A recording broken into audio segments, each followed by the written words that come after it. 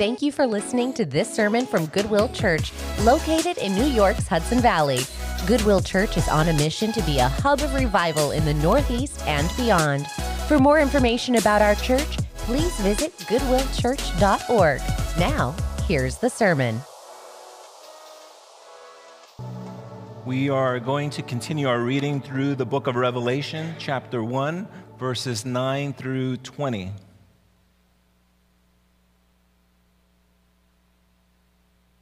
Let us give our attention to the reading of God's word. Revelation chapter 1, starting at verse 9. I, John, your brother and partner in the tribulation and the kingdom and the patient endurance that are in Jesus, was on the island called Patmos, on the account of the word of God and the testimony of Jesus. I was in the Spirit on the Lord's day, and I heard behind me a loud voice like a trumpet, saying, "Write what you see in a book and send it to the 7 churches, to Ephesus and to Smyrna and to Pergamum and to Thyatira and to Sardis and to Philadelphia and Laodicea." Then I turned to see the voice that was speaking to me, and on turning, I saw 7 golden lampstands. And in the midst of the lampstands, one like a son of man, clothed with a long robe and with a golden sash around his chest. His hair on his head were white, like white wool, like snow. His eyes were like flaming of fire. His feet were like burnished bronze, refined in the furnace. And his voice was like a roar of many waters. In his right hand he held 7 stars. From his mouth came a sharp 2-edged sword, and his face was like the sun shining in its fullness. When I saw him, I fell at my feet as though dead. But he laid his right hand on me, saying, "Fear not. I am the first and the last. I am the living one. I died, and behold, I am alive forever, and I have the keys of death and Hades. Write therefore the things that you have seen, those that are and those that are to take place after this. As for the mystery of the 7 stars that you saw in my right hand and the 7 golden lampstands, the 7 stars are the angels of the 7 churches, and the lampstands are the 7 churches." Would you pray with me? Lord, we are grateful for these words of hope, of encouragement, but they are not words that are supposed to confuse us. They are words to lead us and remind us that during the difficult times, there is a hope secured in you. We thank you, and we pray all of this in Jesus' name. Amen. As Christians, one of the things that you and I hold on to is the ability to know who Jesus Christ is. And as much as we hold on to that idea and belief, sometimes we also find ourselves in a place of finding it hard to identify who Jesus Christ is. Only because when he was born, the mold was broken. Right? And it's almost like we are wired in such a way to question, to have a critical heart.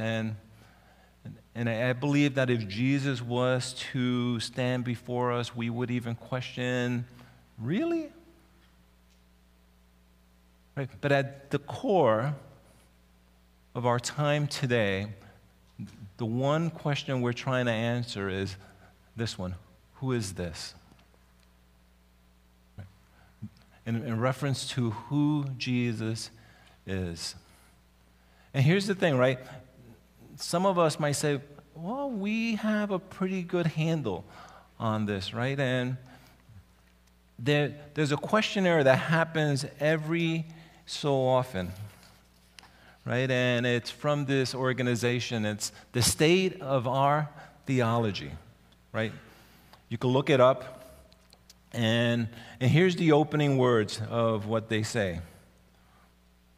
What do Americans believe about God, salvation, ethics, and the Bible? Ligonier Ministries and Lifeway Research partners to find out. Every 2 years, they take a theological temperature of the United States to help Christians better understand today's culture and to equip the churches to better have insight for discipleship. Right? So here are some of the questions that they have asked, right? Does God change? More respondents believe he does change, that they believe as we learn, he learns. Right? The Bible says no to this. Are we born innocent in the eyes of God? Again, more and more Americans say, right, sure, we are born innocent. But again, the Bible would say we are not. The question of, is church membership important, right? Most Americans say nope, right? Again, wrong. Too many Americans today have not returned to church in light of the pandemic. They feel as if there's no need, that they have better times to spend on a Sunday. To them, church membership doesn't matter, right? And when they asked this question, it wasn't really in light of membership, but just the willingness to attend a service on a Sunday. And the truth is, it does matter, right? And the surveys asked a few other questions, right? And questions about sexuality, right? And here's what they found, right? A growing number of Christians, even though they self-identify as Christians, now reject or ignore what the scriptures say about morality, gender, sexuality, and identification. Right? So even though it sounds that the state of the church isn't at a good place, right? Because again, they ask many other questions, but here's what their concluding statement, right? In 2022, the State of Theology survey revealed that Americans increasingly reject the divine origin and the complete accuracy of the Bible, with no enduring plumb line of absolute truth to conform to. U.S. adults are also increasingly holding to unbiblical worldviews related to human sexuality. In the evangelical sphere, doctrine, including the deity and exclusivity of Jesus Christ, as well as the inspiration and authority of the Bible, are increasingly being rejected. Right? So that's within the Christian realm, right? That many are really losing their moral compass, right? The worldview is influencing our Christian worldview. And all of a sudden it becomes harder to identify, well, who is Jesus? Who is this? And here's the thing, right? That those questions and the research that was identified, in the circles that we walk in, we see that all the time. We experience that all the time. And a lot of times, we don't say anything because we don't want to rock the boat, right? And when we don't give an answer to what's being presented, by our silence, we are agreeing with them, right? And here's the thing, life is difficult because sometimes it is our very kids, our families that are struggling in these areas, right? And we ask the question, well, how do we deal with this, right? More and more, we're finding, just slightly different ways of conveying the truths that is found in Scripture. Right, so John, he is on the island of Patmos, and in the middle of this time that he is spending with God, his time is interrupted. Right, and God specifically now tells him, right, to pay attention and to write these words. Right, so let us give our attention to God's word. I, John, your brother and partner in the tribulation and the kingdom and the patient endurance that are in Jesus, was on the island called Patmos on the account of the Word of God and the testimony of Jesus. Right? So here's one of those things that just comes out of these words. Right? You see John's authority and his authenticity. Right? In reference to who he is. Right? But he identifies with the very things that you and I are struggling today, right? We are in partnership in this struggle. We are in tribulation. Why? Because of this message of Jesus. This testimony of who Jesus is. Right? This island of Patmos is 24 square miles in size.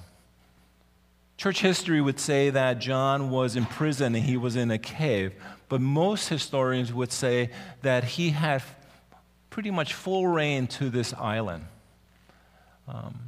Not as if that he could get off this island. You know, the island was used as a place to keep people isolated from the rest of humanity. This island was and is 40 miles off the coast of Asia Minor. Right? And it's on this island that he is interrupted. But then the question you have to ask yourself, why was he put on this island? Right? He was put there because the rest of society thought that he was a problem because he was talking about Jesus. Right? So the problem that John had back then is the problem that you and I would have today. Right? So he identifies with that problem. We're in partnership together. We might experience tribulation. As a matter of fact, that might happen next Sunday as we're going knocking on doors and people assume that we might be of another tradition, Jehovah's Witness, and you might be like, I'm not doing that. Right? And you might come all the way back around. You might put all the little cards in your pocket and go, I handed them out, Pastor Jose. Right? I know. Right? Listen, it's not easy getting outside of yourself. Right?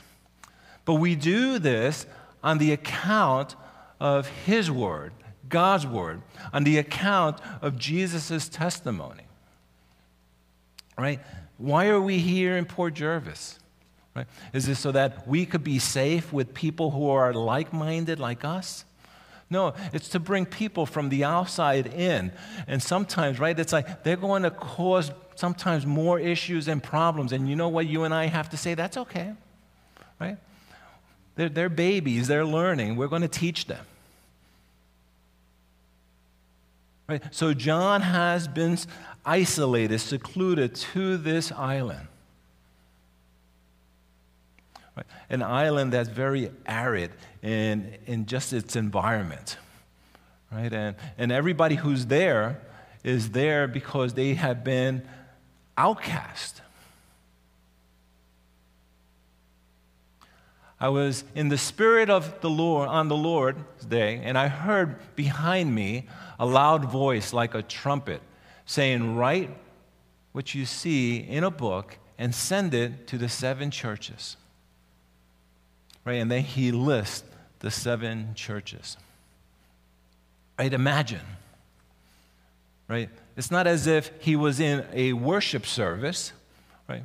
He had taken this day, Sunday, because that's the day in which Jesus rose from the grave.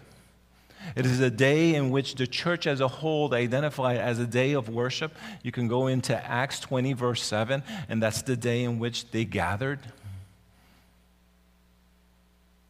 But as he is in the Spirit, praying, asking God, lead, guide, intercede on my behalf, right? All of a sudden, that time of worship is interrupted. And he heard behind him a loud voice like a trumpet, right? So here's the thing I'm going to say right off the bat, right? Revelation uses a lot of symbolism, right?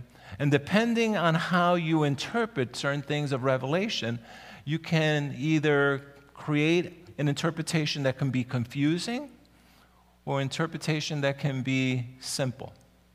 Simple in the message, because remember, the message is a message of encouragement, right? So a lot of times, Revelation is going to use these items, these symbols, and if you take it literal, you're going to create an image that is just unbelievable, in reference of an unbelievable untruth. In other words, just because it says that his voice was a trumpet doesn't mean that there was a trumpet in his voice, right? In other words, there are adjectives that are describing the noun, the person of Jesus, right? In other words, his voice was one that came with clarity and authority. He is one that has been glorified. He is God, right? And also, in that voice interrupted John's worship time. Right? And I'm grateful that these words were directed, and he says, write these things down. The things that you are going to see. Right? And send it to these churches. Again, like I said last week, these churches are listed in the direction that the mail would have been delivered to them, right? So it isn't no spiritual thing that's happening here. It's a very practical thing, right? So they would go from one location to the next, right? So as John is going to write this book, this scroll, he's saying, deliver it to Ephesus. Then once you deliver it there, deliver it to Smyrna. Then deliver it to the next church, right? And all of these churches today are supposed to represent all of our churches today. From the different points of views and different positions, right? Now, these instructions that are being written is an edict, right? An edict is a pronouncement of directions given by somebody in power and authority, right? You know when your mother on Sunday afternoon after service says, you need to clean your room, that's an edict. Right? Someone in power and authority, right? So again, that's what this letter is about. And this is the beginning, right? So this is a portion of the introduction to this letter. Then I turned to see the voice that was speaking to me, and in turning I saw 7 golden lampstands. And in the midst of the lampstand, one like a son of man, clothed in a long robe and with a golden sash around his chest. Right? And throughout history, right, many artists have taken these words and they've created amazing art. Right? But if you allow the descriptors to guide your vision of what is being described here, right? It's like you would have something like what's here, right? You would have a man, a sword coming out of his mouth, 7 stars, lampstands, right? It's like, and again, these are just things that are helping us to describe that experience, right? But again, it was a voice that gave John direction in reference of writing the book of Revelation to instruct us. right? And again, we will understand later on what the 7 lampstands represent, because God's word isn't going to leave us guessing, right? But here's the thing, right? He uses a term that is used in the Old Testament, and it's a term that Jesus Christ used to identify himself, right? One like the Son of Man. That's a term that Daniel used, right, to describe an individual with great power and authority, someone who is divine, right? It's a term that was used 107 times in the Old Testament, more so in the book of Ezekiel. Again, and that's a term that Jesus would identify himself with, of setting him above everyone else. The hair on his head were white, like white wool, like snow. His eyes were like flames of fire. His feet were like burnished bronze, refined in the furnace. His voice was like a roar of many waters, right? So again, these are all descriptors of what John envisioned he saw, right? It's like later on, we're going to read of streets of gold, right? And stuff, right? So many of us think, well, those streets are paved with gold, right? Yeah, but we miss that word that says like, right? So again, there's going to be a reflection, right? But it doesn't mean that these are the actual things that are visible there, right? And these are all things that are describing what John saw, right? Just imagine, right? He's in the Spirit. He's worshiping. He hears a voice. He turns, and all of a sudden, this image just blasts his vision. And all of a sudden, he's thinking, as he's starting to write and remembering, well, what did I see? And he's describing it, right? But the one that stands out is his voice, the voice of power and authority, the voice that brings life, that calls you out of the grave, just like we sang, right? The voice that transforms those who are dead into live beings. In his right hand, he held 7 stars. And from his mouth came a sharp 2-edged sword. His face was like the sun shining in full strength. Right? It's like imagine if I gave you all these descriptors and I say, okay, paint me a picture. Like, what would you come up with? Right? Paint me a picture. But here's the thing, right? That all of these things, even though they sound new, come from a very specific place in Scripture. Right? They come from the book of Daniel. Right? But before we go there, right, you look at this, right? Like if you highlight all the different pieces, right, that John is talking about here, right, it's almost like Jesus' face would be just glowing. You wouldn't even see the features on his face, right? His eyes would be like coal. He would have a sword coming out of his mouth. He would have 7 stars. He would be standing, right, amongst the 7 lampstands. Right? His feet would be like refined bronze. Right? Again, it could be overwhelming. But again, when you ask yourself, well, where these items come from, right, they're found in Daniel. Most of them in Daniel 10. And you can make a correlation between what John is identifying to what Daniel described. Right? What Daniel described was the description of an angel, right? One not divine, one who was created, right? And when you look at Revelations 1, Jesus is divine and he is the creator. Daniel's 10:5 says he was clothed in linen with a belt of fine gold. 113 says clothed with a long robe and a golden sash around his chest. Daniel 7:9 says the hair of his head was pure wool. 114a says his hair on his head was white, like white wool. Right? And it goes right down the list. And here's what you need to know, right?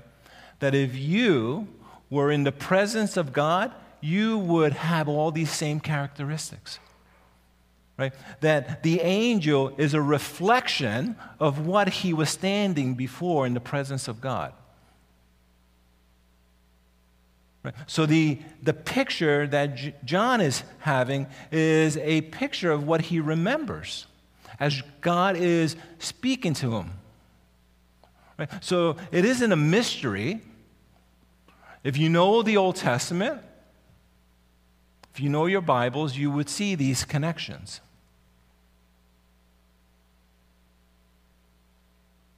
When I saw him, I fell at his feet as though dead, but he laid his right hand on me, saying, "Fear not, I am the first and the last, I am the living one. I died, and behold, I am alive forevermore. I have the keys of death and Hades." Right? Here's what happens when all of a sudden your mind catches up with what you are seeing, right? It's you fall and you worship. You're overwhelmed. Every one of your senses are just exploding with what you're seeing. And the very first thing that God takes care of for you and for me is he puts his right hand out and he says, "Fear not," right? He touches you. He says, "Don't worry about it. Fear not. I am the first and the last," right? Just like we read last week, I am the Alpha and the Omega, right? I am the living one. I died, and behold, I am alive forevermore, right? He is telling you the story of the cross here with these words. Right? That I went to a Roman cross. I was crucified. I was put in a grave. On the third day, I rose again.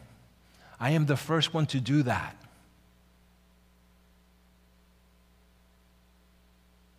I have the very keys of death and Hades. Right? And in other words, it's a picture of power and authority. It's a picture of the very things that frighten us, right? Being under Jesus' feet. He is our encourager. He is the one that says, "You can do this. You can do this." Yes, there's going to be tribulation. There's going to be difficult times, but you can do this. Right? Remember, we're trying to answer that question, who is this? Right? This is Jesus. Write, therefore, the things that you've seen, those that are to take place after this. As for the mystery of the 7 stars that you saw in my right hand and the 7 golden lampstands, the golden stars are the angels of the church, the 7 churches, and the 7 lampstands are the 7 churches, right? So here we are, right? We're given the very definition of what these items are, right? Now, the angels could be physical angels, could be human messengers as they're bringing this message. Right? Those are the parts. And in other words, Scripture, we use Scripture to help us understand Scripture. So every time that word angel is used, it's either a messenger, it could be from heaven, or it could be a human messenger bringing a message. But then the 7 lampstands are the churches. Right? And here's the thing, right? Jesus is concerned about his churches.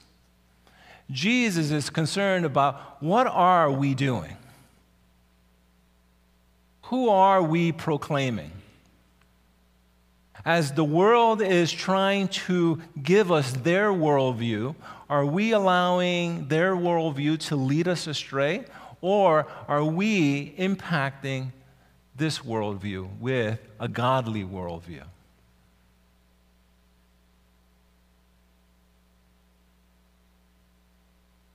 Who is this?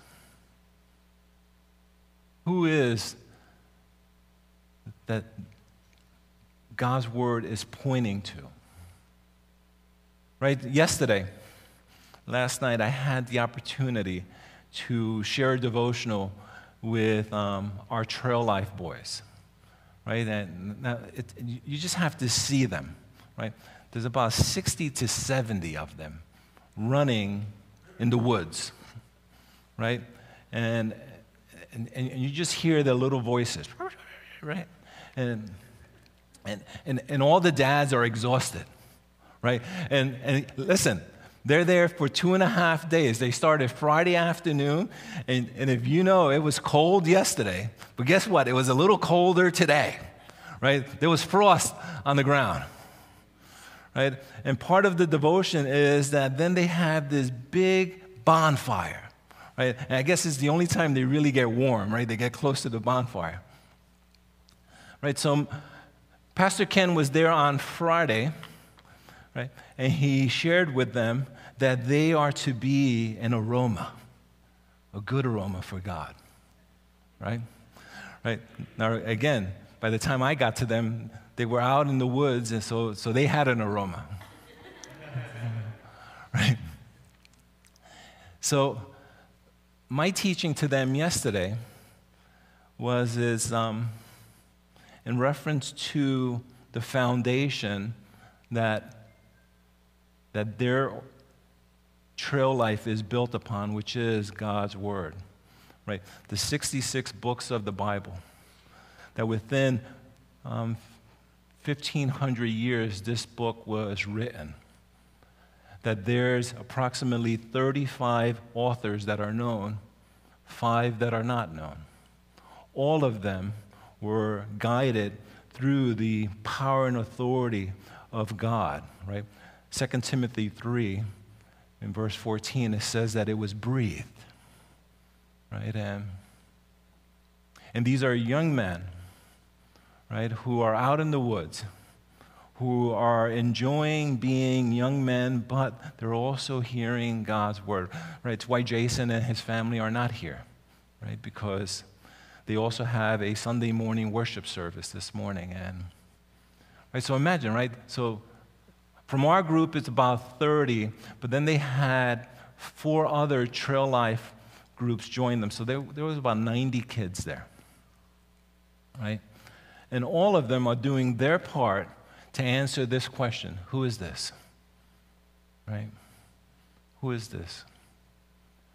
Right? So when you see Jason, right, it's like just because he looks big and gruff, right, just say thank you, right? Because he's doing an amazing work, right? And his wife does American Heritage Girls. And like I said in the video, right, on Wednesday, this whole facility is just packed with kids and adults. And let me tell you, right, a lot of the adults don't know who Jesus is, right? But they're bringing their kids because their friends are coming here. And right, and here's one of the things, right? That's like our job is to plug them into a church if they don't have a church, right? So if you want to get involved in what's happening in the life of the church, ask Jason or Jessica, hey, so how can I get involved? Right? Because it is when they are the most moldable, right? And it's about encouraging the next generation. So as our time comes to a close, I hope that you have a better understanding of who Jesus is. Right? And when you hear his voice, maybe a voice just like roaring waters, Every time I walk near a waterfall, right, I'm reminded of these verses, right, of his voice coming through with power and authority. Not a voice to scare you, but a voice to say, I got this. I got this. Would you pray with me? Lord, we thank you. We thank you for who you are and for what you have accomplished for us. And Lord, we are grateful that this is a word to encourage us. So Lord, be with us. Be with us now. I pray for your grace and mercy to be with each and every one of my brothers and sisters as we worship you, our God. We pray all of this in Jesus' name, and all of God's people said, would you rise as we worship our God? Thank you again for listening to today's sermon. For more resources and information about Goodwill Church, visit goodwillchurch.org. God bless.